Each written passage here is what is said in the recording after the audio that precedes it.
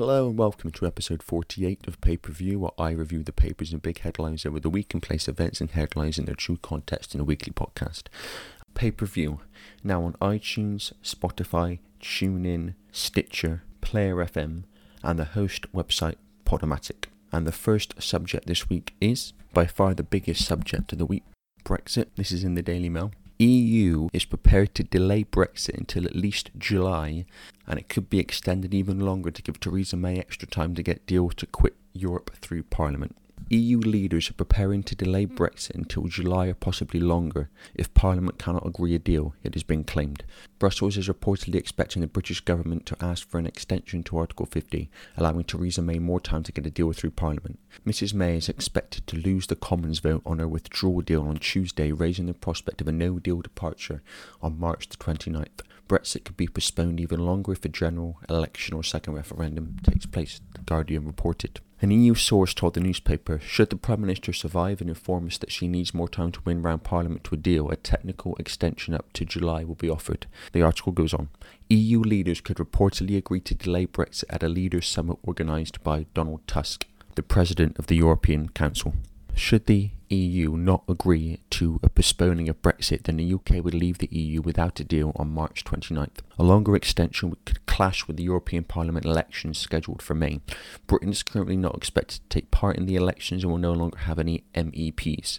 But if Britain were still in the Union when the new European Parliament meets in July, then the UK could be expected to provide members. Mrs May is facing a heavy defeat on Tuesday as Conservative backbenchers prepare to unite with Labour to vote the deal down. Brussels is preparing to offer fresh assurances over the Irish backstop, which Tory rebels fear could leave Britain tied to the EU's trading rules indefinitely. Meanwhile, Mrs May warned of a catastrophic and unforgivable breach of trust in democracy if Brexit is stopped. One of her predecessors, Sir John Major, called for Article 50 to be revoked, as he warned it would be morally reprehensible to crash out without a deal. When you turned out to vote in the referendum, you did so because you wanted your voice to be heard, she said. Some of you put your trust in the political process for the first time in decades. We cannot or must not let you down. The article goes on. Labour is also facing calls to put forward a vote of no confidence. Labour is also facing calls to put forward a vote of no confidence in Mrs May, and a general election could take place should the government lose. Well, how much time does Theresa May and the government want? And there's a reason why Brexit is the mess it is, and it's gone on for as long as it has, which I'll get to in a minute. Another article here in the Daily Mail. This was published on the 15th of January, 2 days after the previous article. The EU calls for Brexit to be cancelled after May's crushing defeat. Council President Donald Tusk says no one wants no deal. Are you sure? And asks who will finally have the courage to say what the only positive solution is. Well, of course, EU wants Brexit to be cancelled. The idea is the European Union absorbs more and more countries, not lets any countries go. The EU has hinted that Brexit should be cancelled after Theresa May's deal was voted down in the biggest defeat suffered by a Prime Minister in over 100 years. EU Council President Donald Tusk suggested if MPs cannot agree a deal and don't want to crash out without one, they should consider reversing their historic vote. While EU Commission President Jean-Claude Juncker warned that time was almost up as he announced no-deal planning will be ramped up in the wake of the defeat, he made a dash back to Brussels for emergency Brexit meetings as the deal was voted down by 432 votes to 202, meaning a staggering 230 MPs voted against her. Mr Tusk said, if a deal is impossible and no one wants no deal, then who will finally have the courage to say what the only positive solution is? Mr Juncker said last night the risk of a disorderly withdrawal of the United Kingdom is increased with this evening's vote. While we do not want this to happen, the European Commission will continue its contingency to work to help ensure the EU is fully prepared. I urge the United Kingdom to clarify its intentions as soon as possible. Time was almost up. Well, the people of Britain have made their intentions clear. The article goes on. While Guy Verhofstadt, the European Parliament's Brexit chief, accused British MPs of not knowing what they want when the public do, he tweeted the UK Parliament has said what it does not want. Now is the time to find out what UK parliamentarians want.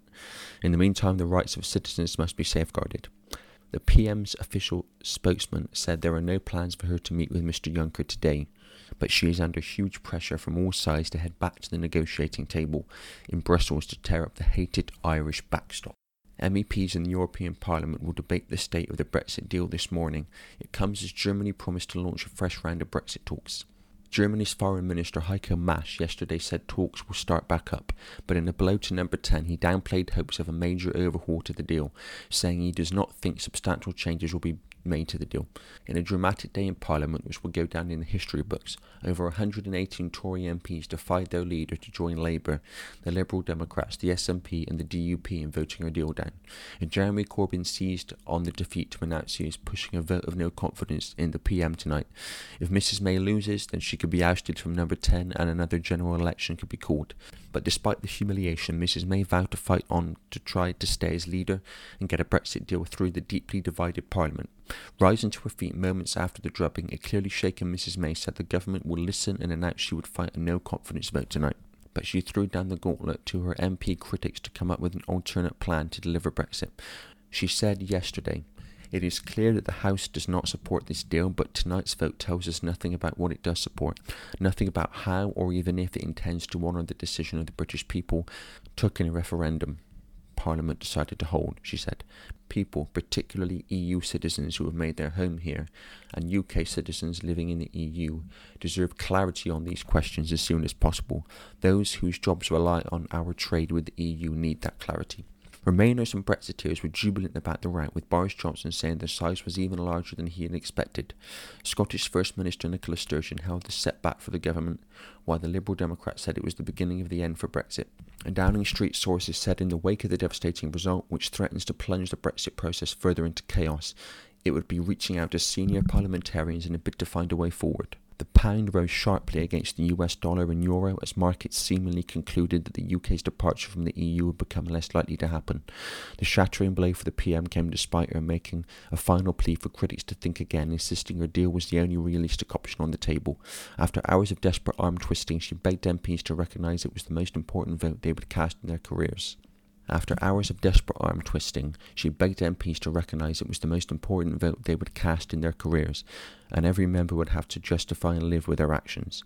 At least 2 ministerial aides, Tom Pursglove and Eddie Hughes, resigned to go against Mrs May. Fears had been growing during the day that the government was on track for catastrophe, but senior sources had still seemed hopeful they could keep the margin below 200 votes. There's an article here on BBC News. At a glance, the UK's 4 Brexit options. This was published on July 2018. With the UK on course to leave the European Union in March next year, the country faces 4 possible scenarios. Leave with a deal. The UK and the EU both insist they want as amicable a divorce as possible, with a legal agreement setting out the kind of relationship they will have when the UK is no longer a member of the club. Prime Minister Theresa May wants to keep close ties with the EU in certain areas, such as trade in agricultural products and allowing skilled migrants to access to jobs in the UK. She says her plan would allow Britain to take back control of its laws, money and borders, just like people voted for in the 2016 EU referendum, while also allowing as frictionless trade as possible and avoiding a physical border for Northern Ireland. But it has been attacked as an unworkable compromise by people from both the Remain and Leave ends of the debate. The EU may also decide to reject it, but the two sides are still hoping to strike some kind of deal by the autumn, and despite criticism and ministerial resignations, Mrs May believes this is the best option. Well, does she believe it, or is it a deal that appeases the Eurocrats? Leave without a deal. A clean break with the EU, the UK would fall back on its membership of the World Trade Organization, the global body governing international trade. UK exports to the EU would be subject to the same customs checks and taxes the EU currently imposes on countries like the United States. Those arguing for this option, the so-called hard Brexiteers, say it would create a truly independent nation, able to strike its own beneficial trade deals around the world. But opponents say it would be catastrophic for British business and have warned about chaos at the borders, higher food prices and shortages in the shops. Stay in the EU. There's 5 paragraphs for that option. There could be a lot more for what that would mean. Anyway, I'll read what it says. The UK has formally triggered the mechanism to leave the EU at 11 o'clock PM GMT on 29th of March 2019. To reverse that at this late stage would mean a huge loss of political face and probably require a new Prime Minister with the backing of voters in a general election. European Council President Donald Tusk has said he believes Brexit can be halted, but there is some debate about whether the Article 50 process, the 2-year legal mechanism taking the UK out of the EU, is reversible. If the UK did leave and wanted to immediately rejoin, it would need all the other EU member states to agree. A less formal version of staying in the EU would be if the UK strikes a deal that keeps it in the EU's trade arrangements, the customs union and the single market, and agrees to free movement of people on the jurisdiction of the European Court of Justice. This would amount to staying in the EU, Brexiteers argue. Yeah, basically a Norway-style deal, which is not Brexit at all. That's the one that the EU would desire. That's the one that the Remainers in government would desire, and obviously the political class in general. Hold another referendum. This is a possibility. The UK government has ruled this out, but there have been a number of people calling for a fresh vote, including Justine Greening. With Parliament apparently split over what kind of Brexit it wants, a referendum on the final deal agreed by Theresa May in Brussels might yet end up being the only way to break the deadlock. Those campaigning for another referendum say voters should get the final say, including the option of staying in. Labour's leadership say a general election should be held rather than another referendum. You see, because we live in a free democratic country, then what that means is when there's a referendum, the biggest democratic vote in the country's history, British history no less, people are talking about another referendum. Isn't it great that we live in a free democratic country where that can happen? And there's another article here on BBC News. There's an article here on the BBC News website. Brexit. What is the no-deal WTO option? The Foreign Secretary Jeremy Hunt says the chance of a no-deal Brexit are increasing by the day. The International Trade Secretary Liam Fox has been quoted as saying the chances of no deal are 60-40. And the Governor of the Bank of England, Mark Carney, says they are uncomfortably high. There seems to be a pattern developing here. Recent debate about no deal, which would mean the UK leaving the European Union next year without any withdrawal agreement, has focused on the fact that the UK would automatically fall back on World Trade Organization rules. These rules would apply automatically to UK trade with the EU and other countries with which the EU has free trade deals. So what would WTO rules mean in practice? First, the basics. What is the WTO? The WTO is the place where countries negotiate the rules of international trade.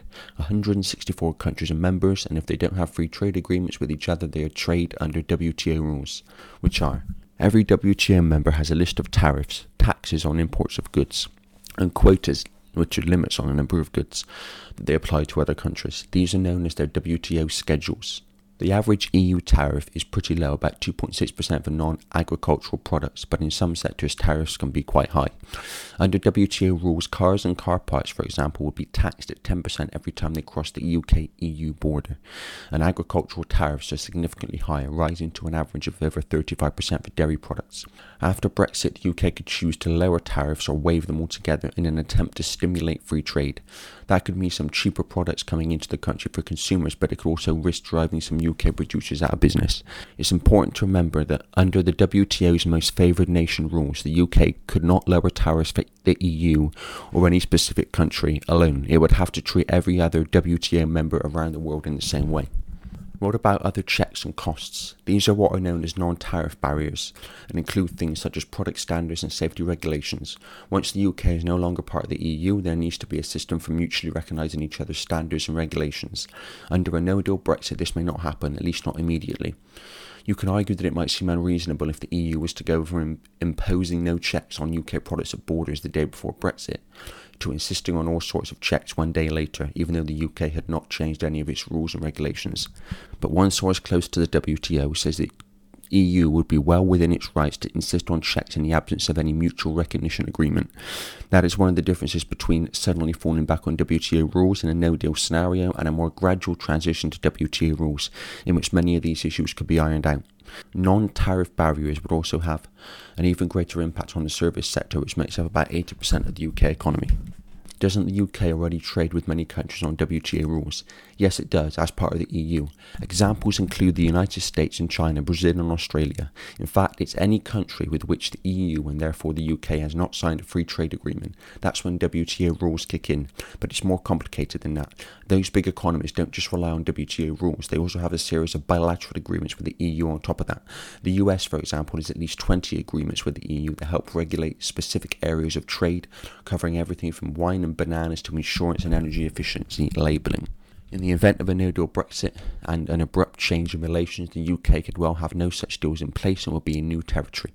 Both sides would make efforts to introduce some stopgap measures to keep their economies moving, but a last-minute breakdown in negotiations would prove very difficult. It's also worth remembering that 44% of all UK exports in 2017 went to the European Union on free trade terms as part of the single market.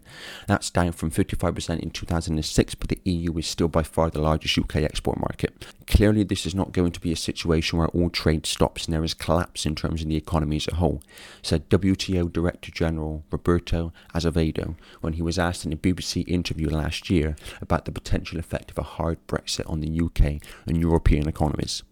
But it's not going to be a walk in the park. It's not like nothing will happen. There will be an impact. The tendency is that prices will go up, of course, because you have to absorb the cost of that disruption. Some people say it won't be a problem.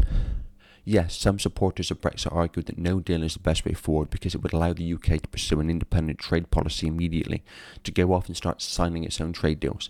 That is not the government's view or the EU's view, nor is it the view of the vast majority of businesses. A number of recent articles by supporters of Brexit have made reference to the WTO's Trade Facilitation Agreement, which came into force in 2017, arguing that it obliges the EU to treat the UK fairly, but that does not stand up to scrutiny. TFA is aimed at primarily less developed countries and it seeks to encourage transparency and streamline bureaucratic procedures. It does mean the EU cannot discriminate against the UK, but it does not mean the UK can expect to be treated in the same way that it is now. The UK would be treated like any other third country, and in the absence of any trade agreement, that means tariffs and border checks.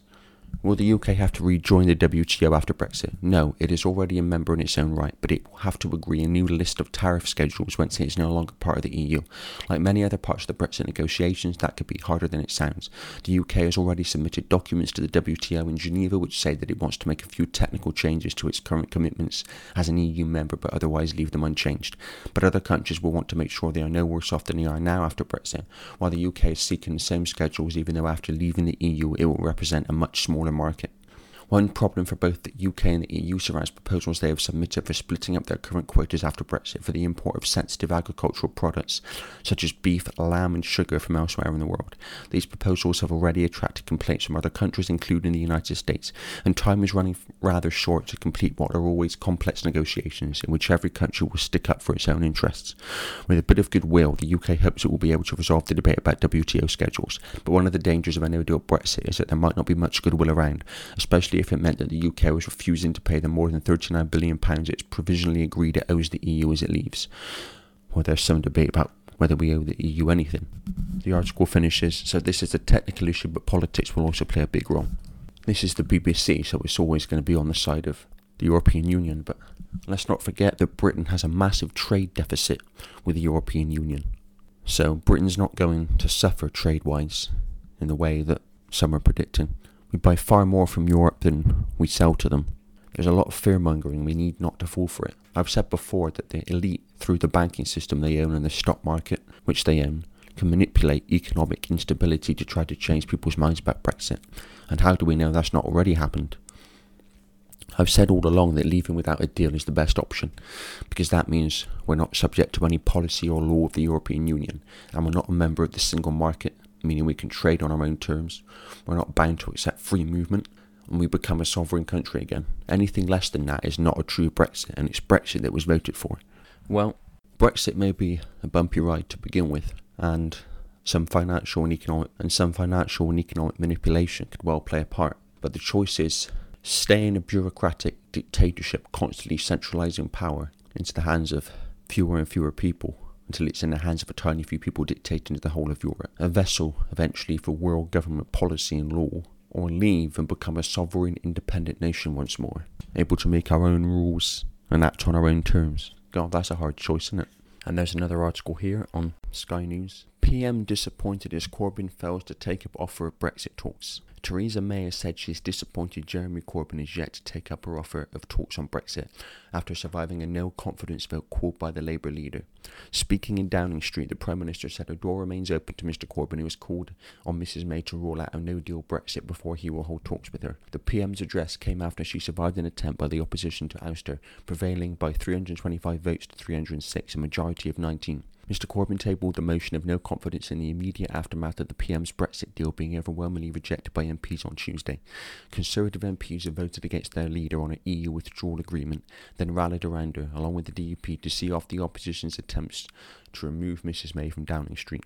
I believe it is my duty to deliver on the British people's instruction to leave the European Union, and I intend to do so, the PM said outside Number 10. So now MPs have made clear what they don't want, we must all work constructively together to set out what Parliament does want. That's why I am inviting MPs from all parties to come together to find a way forward, one that both delivers on the referendum and can command the support of Parliament. This is now the time to put self-interest aside. Mrs May said she had already held constructive talks with the Liberal Democrat leaders Sir Vince Cable and Ian Blackford and Liz Savile-Roberts. The Westminster leaders of the SNP and Plaid Cymru respectively. The PM has to return to the Commons on Monday and set out her next steps on Brexit after the rejection of her deal. But Mr Corbyn has made clear that he will only countenance holding talks with Mrs May if she rules out the prospect of Britain leaving the EU without a deal on 29th of March. He told MPs in the Commons after the result of the no confidence vote was announced, before there can be any positive discussions about the way forward, the government must remove clearly once and for all the prospect of the catastrophe of a no-deal Brexit from the EU and all the chaos that would come as a result of that. The SNP has made clear it wants options like extending Article 50, holding a second referendum and ruling out no deal to be on the table in the talks. The party, along with Liberal Democrats, Greens and Plaid Cymru, has also called on Mr Corbyn to back a second referendum now that his no confidence motion has failed. The Labour leader wants a general election to be held in the first instance and has pledged to renegotiate Mrs May's Brexit deal if he wins power. Well, would there really be much difference with Corbyn negotiating Brexit rather than Theresa May? I mean, Corbyn will just do whatever the EU wants him to do because he is just that personality, and he's already said he won't entertain no deal. But then Theresa May's deal, in inverted commas, was farcical anyway. So would there really be much difference whoever was negotiating Brexit? The article goes on. But the party says all options, including backing another referendum, are on the table if it cannot secure another election. The DUP said the result of the no confidence vote shows the importance of the Northern Ireland Party's confidence and supply deal with the Tories.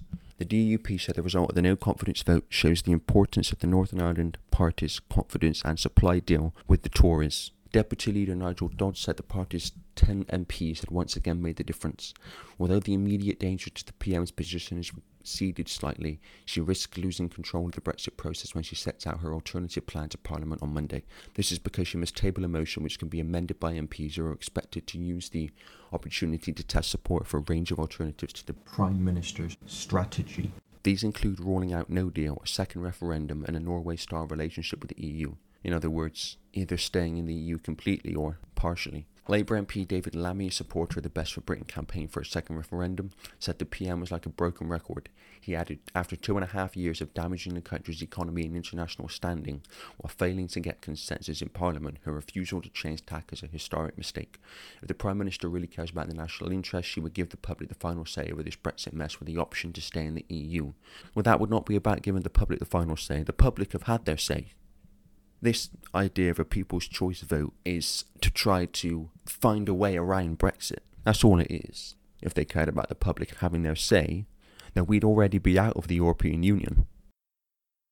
One thing is for certain, whatever happens with Brexit, or could happen or might happen, if it was the other way around, the public wanted to remain, but the political class and the political elite wanted to leave, we'd be out now. If the European Union was against the interests of the political elite and the elite in general, then, well, first of all, it wouldn't exist. But secondly, the leave process would have happened on July 24th, 2016. It would have started then, not a year later when Article 50 was triggered. So Jeremy Corbyn has said he won't entertain the possibility of a no-deal Brexit. Well, that's exactly what we should be angling for from the EU. A no deal is the best scenario. We've had scams played on the public mind since the 2016 referendum result was announced. The first scam was the idea of a soft Brexit or a hard Brexit. In other words, not leaving at all or leaving completely. The scam was, okay, the result is leave, but what do people mean by leave? That was the first mind game. The second one you've got now, with Jeremy Corbyn and others, is the idea that without a deal of any kind, there can be no Brexit. when a true Brexit means no deal. Corbyn, this so-called man of the people, man of the working class, who has been against the European Union for his entire political career, has shown himself to be another politics-playing party leader and is now saying that without a deal, in his mind, there can be no Brexit. And going to the EU and saying, we won't leave without a deal, is just putting the EU in the driver's seat. It's like going to a car showroom with all the cars there and saying, I'm not leaving until you sell me a car. And what's going to happen then is the salesman is going to try to get the best sale that he can from you. It's just giving the EU the driver's seat in the negotiations because they're going to push for a deal which suits them. We're looking at a situation now where Article 50 is more and more likely to be delayed, and the longer Brexit is delayed, the more chance there is of a second referendum, which I've always said that I feel is a possibility. The negotiation for Brexit could be very simple. Theresa May, or maybe another leader, a leader that is more aligned with Brexit, a true Brexit, goes to the Eurocrats and says, we're leaving at 11 p.m. on March 29th without a deal on WTO terms. And very quickly the European Union will be under pressure from the corporations of Europe, the big business of Europe, and would be more than willing to accept a Brexit Britain wants. That's how to negotiate, but Theresa May doesn't do that because she's part of the political class who don't want Britain to leave with a true Brexit. She's just a front person for the political class and the elite. A true Brexiteer leader would make the Eurocrats panic far more. People say they're making such a mess of these negotiations, but it's meant to be a mess, because that's a warning to other countries who are thinking of leaving. It's saying, look what happens when you try to leave. If Brexit is diverted or diluted, then at least it will be a trigger for people, those who don't already know, who've not seen it yet. How many people like that can there really be out there now, with all the mess over Brexit alone? But for those who don't already know, to see that the political system does not represent the people, it represents the political class and the global elite. It might be a trigger for people to see that.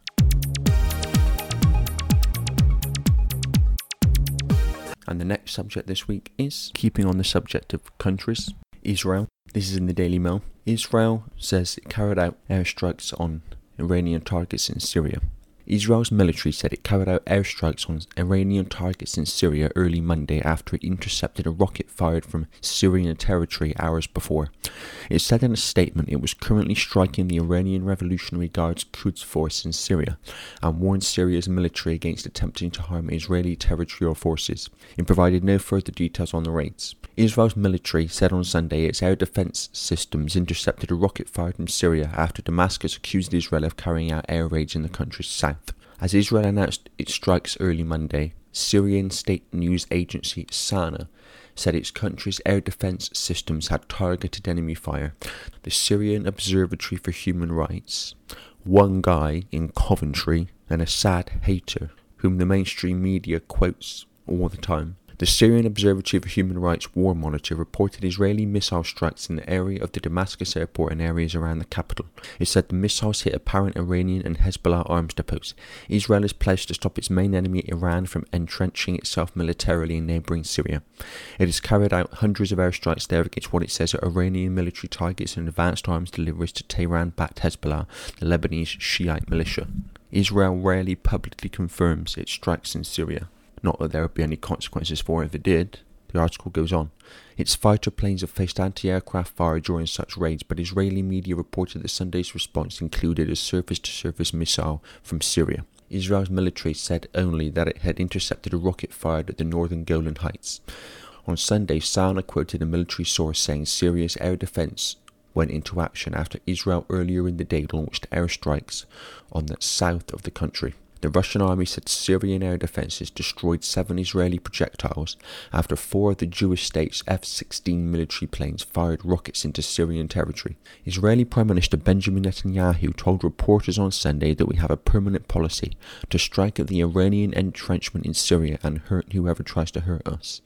Well, violence and acting psychopathically is the only way Israel knows how to deal with anything. The article goes on. Netanyahu and other Israeli officials have been speaking more openly about the Syria strikes in recent days, with some analysis saying the premier seems to want to further burnish his security credentials ahead of April the 9th elections. But Israel also risks an escalation with Syria and Iran, as well as possibly further angering Russia. Military coordination between Israel and Russia took a hit after a friendly fire incident in September that led to a Russian plane being downed by Syrian air defences during an Israeli strike. The incident angered Russia and complicated Israel's operations in Syria, particularly after Moscow's delivery of the advanced S-300 air defense systems there in response. Israel has sought to keep its coordination with Russia on track and maintain its ability to strike in Syria. On Thursday, Israeli military officials concluded a series of talks with their Russian counterparts aimed at improving coordination in the war-torn country. Both Russia and Iran are backing Syrian President Bashar al-Assad's regime in his country's civil war. I'll get to that in a minute. Israel has long had an agenda to balkanize Syria and the Middle East in general, in the way the former Yugoslavia was broken up, for the revisionist Zionist Greater Israel plan, which is planned to encompass Syria and Iran. It's planned to encompass land from the Nile in Egypt in North Africa to the Euphrates in Iraq. This makes the idea that Britain and America, under Blair and Bush, invaded Iraq just for oil or just for weapons of mass destruction seem even more ludicrous than it already does. I talk about Zionism in episodes 3, 17 and 28, as well as other episodes. Iran and Syria are enemies of Britain and America and Israel. Sorry, I repeat myself, because they're the same thing. The foreign policy of Israel and the West is the same. Why? What's the common coordinating force here? Zionism. Another reason the West don't like Assad is because he, along with Putin in Russia, have done a much better job than the West of holding back Islamic State and stopping them advancing, because they've actually been trying. Whatever the West say about Islamic State, they want them to advance, not least because it gives them the excuse to continue invading and bombing countries in that part of the world. The long-term plan has been for the West to conflict with Russia and China, and there's now military bases surrounding China, as was revealed in a brilliant documentary called The Coming War with China by a real journalist, not many of them in the mainstream media, called John Pilger. It was on Channel 4, but you can see it online. The plan is for World War III with the West against Russia and China, and we're seeing it unfold. Constant demonization of Russia for everything is just to try to garner support for the conflict. We're seeing the same demonization technique used against Iran and Assad in Syria. The US Secretary of State Rex Tillerson said in 2017 before the House Foreign Affairs Committee that our policy, America, towards Iran is to push back on this hegemony, in other words, leadership, control of one state over another, contain their ability to develop obviously nuclear weapons, and to work towards support of those elements inside of Iran that would lead to a peaceful transition of that government. Those elements are there, certainly, as we know. In other words, fund, arm and train rebels to attack the regime, and then when the regime starts shooting back, then condemnation and claims that the country's sovereignty is being threatened by claiming it's the people's sovereignty.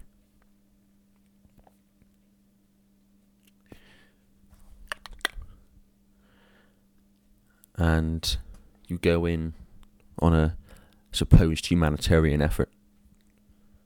Exactly what they did in Libya, what they tried to do in Syria, but it didn't quite work because Assad's still there. They wanted rid of Gaddafi in Libya. That worked. But Assad's proved a bit of a problem for them. Assad's proved a bit of a spanner in the works for them. So Assad's proved a spanner in the works. I am planning at some point in the future, hopefully the near future, to go into the whole Middle East situation in more detail. But this is just basically now describing the situation. And talk about hypocrisy, Rex Tillerson is talking about containing Iran's ability to develop nuclear weapons, when America and Britain sends weaponry to tyrannies like Saudi Arabia and Israel, knowing that some of that weaponry they sell to Saudi Arabia will end up in the hands of terrorists. And big, bad, dangerous Iran. Iran has never started a war with anybody. Look at how many wars America and Britain have started. With Trump in power now in the White House, with Zionists like Jared Kushner, Trump's son-in-law, Sheldon Adelson, a casino magnate, Mike Pompeo and Rex Tillerson, Trump's secretaries of state, Vice President Mike Pence and his National Security Advisor John Bolton, formerly ambassador to the United States in the Bush administration. Israel has basically free reign. Trump is possibly the most Zionist president America's ever had, and think of the competition. I talk about the Zionist influence on politics in episode 10. One element of the Greater Israel agenda is to replace the temple at Temple Mount, Haram al-Sharif to Muslims or Haram al-Sharif to Jewish people, with a rebuilt King Solomon's temple, which is believed to have stood on the same spot about 1,000 years ago. The name Solomon is interesting because I talked in episode 47 about how prominent Saturn and Saturn's symbolism is in religion, and it's very prominent in society in general. And every syllable of Solomon means the sun. And in truth, and it will be found eventually, that Saturn is a sun, a form of sun. It's a dwarf star, as I said in episode 47 and explain in more detail. The flag of Israel features a 6-pointed star, which is a flattened out cube, and the cube, especially the black cube, is an ancient symbol of Saturn. The Rothschilds are fundamentally behind Israel, the top of the elite pyramid. They used to be called Bauer. They had a red 6-pointed star on their house in Frankfurt, Germany, and they changed their name from Bauer to Rothschild, Roth meaning red and Schild meaning shield or sign. So their very name comes from a symbol of Saturn. So much comes from understanding the driving force behind Israel, Zionism, and the driving force behind Zionism, the Rothschilds, and that's why free and open debate about the Israeli regime and Zionism is attacked, not least by Zionist so-called anti-defamation groups who, ironically, go around defaming everybody that they target and intimidating venues, and even in one instance I know of, contacting police and council officials to stop a public event going ahead, a speaking event and presentation. This is why the Labour Party are being accused of anti-Semitism, as I explained in episode 10. They can't have people saying these things because of where the understanding could lead, and that's precisely why these things need to be said. And the next subject this week is political correctness. Again, this is in the Daily Mail. Google VP told employees to stop using the word family after staff complained the term was offensive, homophobic, and excluded unmarried people without children, animals, and those with multiple trans feminine partners. Incredible. The story goes, Google was forced to backtrack on its use of the word family after staff at its California headquarters kicked off because the term was used in the context of having children, it has been revealed. We now live in a world where the word family is considered offensive. The article goes on. The tech giant experienced a backlash from its own employees in March 2017 after a presentation about a product aimed at young people seemed to replace the term with the word family, leaving out various groups. Far-right publication The Daily Caller News claimed on Wednesday to have viewed internal communications from an insider in Mountain View, where one employee stormed out of a meeting and called the company's poor choice of wording offensive, inappropriate, homophobic and wrong. Would you have ever believed that someone would storm out of a meeting because they heard the word family? That's political correctness for you.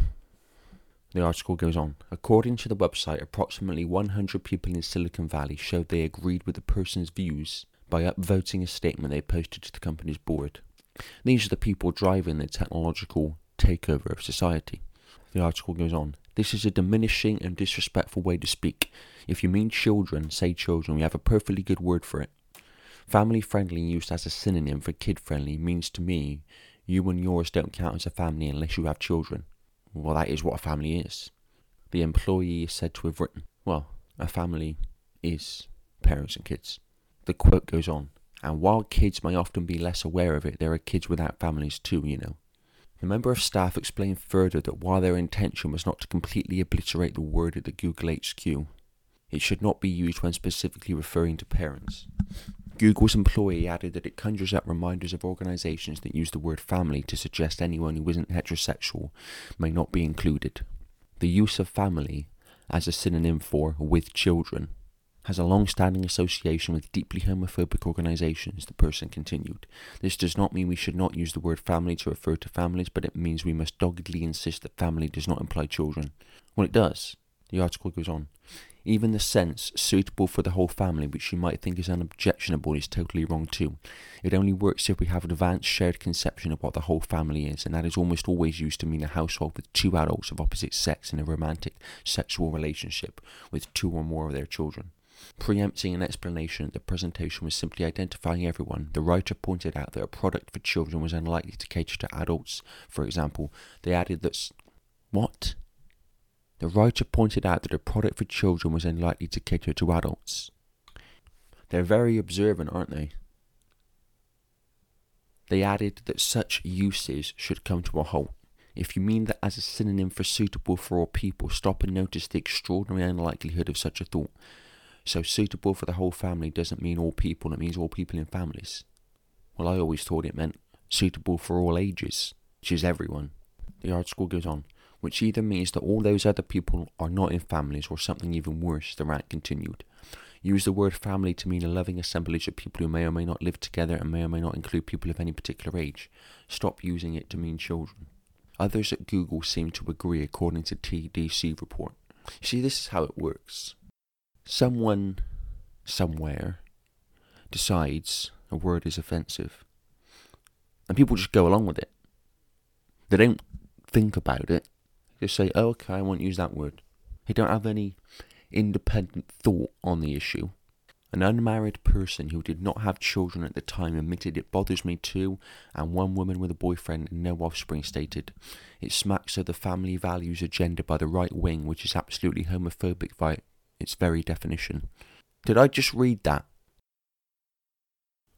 This person, whoever it is, said of the word family, it smacks of the family values agenda by the right wing, which is absolutely homophobic by its very definition. The article goes on. Someone who was not in a heterosexual partnership explained their definition of the word, which pointed out it should not be linked to one household either. The person commented, my family consists of me and several other transgender feminine folk, some of whom I'm dating. Some of whom you're dating. The article goes on. A married employee who noted she identified as a female, the same sex she was assigned at birth, mentioned she used the word to refer to my husband, my parents, and my pets. The uproar caused Google Vice President Pavni Durandi to chime in on the thread with a vow to change the way they operate. I realise what we said at TGIF might have caused concerns in the way we talked about families. There are families without kids too, and also we need to be more conscientious about the fact that there is a more diverse makeup of parents and families, Durandi wrote. Who is going to hear the word family and think, well, you know what, I take offence to that because of any of the reasons listed in this article? Who is actually going to think that? The quote goes on, please help us get to a better state. Well, better start with you. Help you get to a better state. Go and see someone to deal with your insanity. The quote goes on, teach us how to talk about it in an inclusive way if you feel like we are not doing it well. As a team, we have very inclusive culture and want to do it right in this area. Well, this is part of a much wider agenda. I've said before that the idea is to get rid of family and for children to be created from scratch in laboratories, and the state is the parent. We're seeing the state increasingly taking control of kids' lives, as I talk about in episode 23. One of the ways this started was the feminist movement. I've said before that one of the benefits of that from the elite's perspective, indeed one of the reasons for it in the first place, was to get women into the workplace so they could be taxed like men. Well, it also plays its part in the agenda to break up the family. The Rockefeller family are one of the top families in the elite bloodline network, and they're fundamentally behind feminism. Schools are taking more decision making away from parents with holidays, fining parents for taking kids away on holiday in term time. Schools are making more decisions and taking more control away from parents. I talk in episode 23 about the extremes of that. Parents are being forced to vaccinate their child, and if they don't, or they don't take their recommended course of action medical-wise for their child, they're seen as being guilty of child neglect and could have their children taken away. In Scotland, they've got the named persons scheme, whereby a legal guardian representing the state oversees a child's life. And if there's anything they think is wrong or suspicious, they can report it and the child can be taken away. I talk about child stealing by the state in episode 20. So at each stage, more and more power and decision making is taken away from parents, and each stage is promoted and portrayed as unconnected from all the rest. This is a common technique that's used right across society. You know where you're going, but you know you can't go to your goal straight away, so you do it in seemingly random, unconnected steps. And the media will report these steps as random and unconnected because it doesn't realise that there's an agenda driving human society, never mind what it is. So it can only see it at each stage, each step, as random and unconnected, as everybody else does, because that's how the media sees it, because that's how the people reading the news or writing the news or reporting see it, because they can only see it in that way, because they know nothing else. The reason for the attempted removal of the words mum and dad and now. The reason for the attempted removal of the words mum, dad, family that we're seeing with political correctness is not about protecting kids who don't have families from being offended. It goes much deeper. First of all, as generations go by, the words will be used increasingly less if people go along with it. And so the concept won't exist anymore. Also, when you think, we think in words. Yes, we think in images as well, but we also think in words. As the language is increasingly reduced and changed, as each generation comes into the world and grows up with this new language, the words to think certain concepts won't exist. So how can people think them or know about them? This is the real reason for the constant language change and restrictions through political correctness. It's just the same as I said in episode 46 about the way that political correctness is contributing to the agenda to erase culture. And of course you're not going to do that overnight, but as generations go by, as more and more culture is erased, then kids coming into the world come into a world of no culture, because the idea is to just have one overall culture. That's the desire of the agenda. And when you come into the world, you tend to accept that how it is, just the way it is. So in this way, culture disappears through this gradual process. What we're seeing with this story is in a way preparation for the end of the family unit through the end of sexual procreation as a result of the no gender agenda, transgender, fluid gender, which I've talked about many times before, including episodes 3, 5 and 8. The synthetic human agenda plays into this, as does the transhuman agenda, both of which I talk about in episode 11. The transhuman agenda is another way the family unit is being destroyed, as technological communication is replacing some of what used to be face-to-face communication with families. We're seeing the world moving towards a future which is unfolding now, which is a totally different world, a total re-imaging of society, the world and human life, even not even human then, than we have now. So different that we have to be perceptually prepared for it. And this is where what's known as predictive programming or preemptive programming comes in, whereby we have the worldly elite's agenda, desires placed in front of us constantly through film, TV, books, video games, and in other ways as well.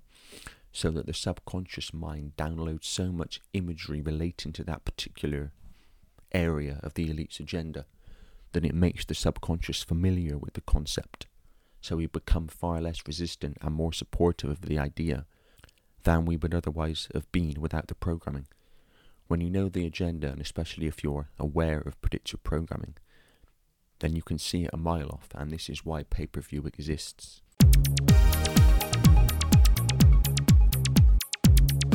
And the final subject this week is medicine and technology. This is in the Daily Mail. Drugs may one day be delivered by robots you swallow. Scientists create an ingestible gadget that swims through the body to diseased tissue. Drugs could be delivered by microscopic shape-shifting robots you swallow in the future, scientists believe. Researchers have created the tiny gadgets which are around 5 millimeters in length and can navigate the narrow channels of the human body. The tiny robots developed by Swiss researchers even change shape and speed as they travel through bendy blood vessels and thick bodily fluids. The engineers at ETH Zurich and École Polytechnique Fédérale de Lausanne, EPFL, have released stunning footage showing the robots in action. The robots, which are yet to be named, are made up of a gel that responds to heat with added magnetic nanoparticles. This allows them to be controlled by an electromagnetic field, the authors wrote in the journal Science Advances. Using origami design principles, the researchers led by Dr. Bradley Nelson folded the gel into 3D shapes. To make the robots move effectively, inspiration was drawn from bacteria, which get from place to place via a propeller-like tail known as a flagellum. This was mimicked to create an oar-like extension from the nanorobot to allow it to swim through the body. Microorganisms also change shape to navigate complex environments and occupy a variety of ecological niches, the authors wrote. Nature has evolved a multitude of microorganisms that can change shape as their environmental conditions change, Dr. Nelson said. This basic principle inspired our microbot design. When tested in a sucrose solution with a similar viscosity to blood, the robots move much faster compared to other prototypes, the authors wrote.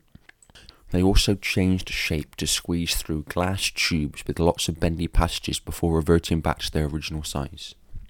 The robots must be highly flexible if they are to travel through narrow blood vessels and dense fluids at high speeds. Our robots have a special composition and structure that allows them to adapt to the characteristics of the fluid they're moving through, said Professor Salman Sakar, one of the researchers.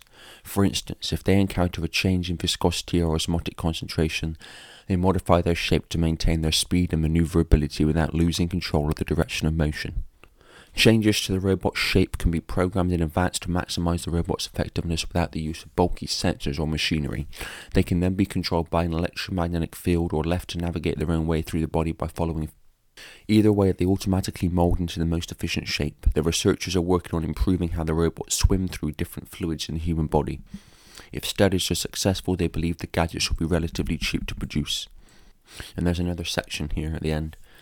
AI will make doctors obsolete. A scientist has warned AI will eventually make doctors obsolete. Artificial intelligence has a near unlimited capacity to diagnose diseases and perform surgery more accurately than medics, Dr. Jörg Golden said last November. Dr. Goldhan from ETH Zurich also argues robots may help overcome healthcare funding shortages due to them being cheaper to hire and train than humans. But while Dr. Vanessa Rampton acknowledges AI may be a useful aid to medics, she argues it will never completely replace human healthcare. Computers are not able to care for patients in a sense of showing devotion or concern for the other as a person, because they are not people and do not care about anything, Dr. Rampton from McGill University said. We're seeing now the rise of automation and AI taking over more and more jobs in society, and the idea in the end is that AI and robots run everything. I talk about the wider context of this in episode 35. This will obviously contribute to the Hunger Games society, which I talk about in episode 4, over 2 parts, because there were so many articles from just that week about expressions of the Hunger Games and 1984 society we're already living in, but going deeper and deeper into all the time.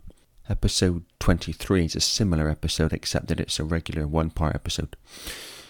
AI is taken over increasingly in society. People will complain about the running down of manufacturing and industry when that's all part of this agenda. First of all, you've got the need to make everyone dependent on everyone else. And this is where the mega region, mega city agenda comes in. as I explain in episode 4, and where the European Union comes in, working in conjunction with the planned world government. Because if you want a global dictatorship, you need to create interdependence, because interdependence means control, and independence means choice and therefore freedom. The idea is that nations are broken up into mega-regions, and each mega-region specialises in a particular area, and each country, as we call them now, or series of mega-regions, will specialise in certain areas. This is why, when Ted Heath signed Britain into the EU in 1973, it was known by him at the time that this would include running down Britain's fishing industry, because Britain was not planned to specialise in fishing. If you make everyone dependent on everyone else, and you control all those points of dependency, formerly countries, now mega-regions, series of mega-regions, ultimately, through your world government and union structure, then you control the world, because everyone's dependent on your structure. This story here is a move towards forced medication, as Aldous Huxley talked about in Brave New World, where people were fed drugs which kept people docile and made them love their servitude, in the words of Huxley. I talk about pharmaceutical medicine in episode 17, and I talk about health, specifically in episode 44 part 2. Why would a global elite allow a pharmaceutical global cartel to become so prominent and successful that was focused on real healing, if the goal of that elite is to suppress human potential and cull a massive amount of the population, for reasons I explain in episode 4 and 11. Alternative methods of healing which are founded on healing knowledge and knowledge of what the body really is and reality really is, far beyond that of doctor's surgery, hospital, pharmaceutical medicine, healing knowledge, are constantly targeted, and people selling them or practicing using that knowledge are asked to justify their methods, when pharmaceutical medicine can claim whatever it likes with little or no checks. This is because the global pharmaceutical cartel, like the global media cartel, global military, intelligence, food and drink cartel, etc., are all owned by the elite ultimately, so whatever suits them is what these giant corporations or organisations sell and do. All the money which has been poured into cancer research alone, never mind any other condition or disease, and yet the only 2 methods were given for healing cancer over all the decades that money's been raised to fight cancer, can cause cancer. Just think about that for a moment. The 2 methods were given for healing cancer, the 2 main methods, can cause cancer. After all these decades of fundraising for cancer research, that's the best we're given. 2 methods of healing which can cause cancer, especially radiotherapy. I mean, chemotherapy kills cells, not just cancer cells, it kills all cells. And the question is, have enough cells been killed, cancer cells, before too many healthy cells are killed? It's Russian roulette. And I know there are more targeted versions, but they still run the risk. And radiotherapy is radiation. And what is the cause of cancer? Radiation. Anyone think that's the case by sheer chance? Anyone think that it's just bad luck that we haven't been able to find better cures and the 2 main methods of treatment can cause cancer? I don't think so myself personally. Is it not more likely, just by statistical chance, that a cure has been found from the money donated, but it's been suppressed? Look at all the sources of radiation in society, not least technological radiation, which I talk about in episode 44 part 2, and that alone is enough to cause cancer. Just that, never mind anything else that can cause cancer. They want to cull the population for reasons, as I say, I explain in episode 4 and episode 11. This story here talks about nanotechnology, and I talk about nanotechnology in episode 11. There's a very sinister agenda behind the introduction of technology into the body, and all these uses for it, like medical uses in this case, are ultimately not about the use.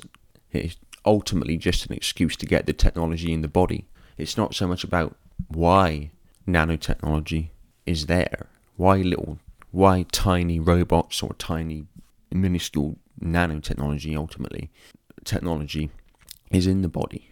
You know, whatever excuse they can come up with to get it in the body, whether it's medical use, which it is in this case, or whatever, they're all ultimately just excuses to get the technology in the body. Now, of course, nanotechnology takes us on to the technological transhuman agenda, which I talk about considerably in episode 11.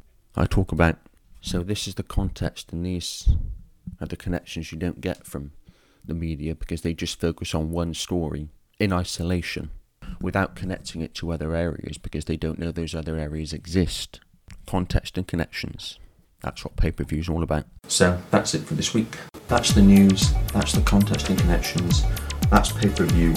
More to come next week. Until then, goodbye.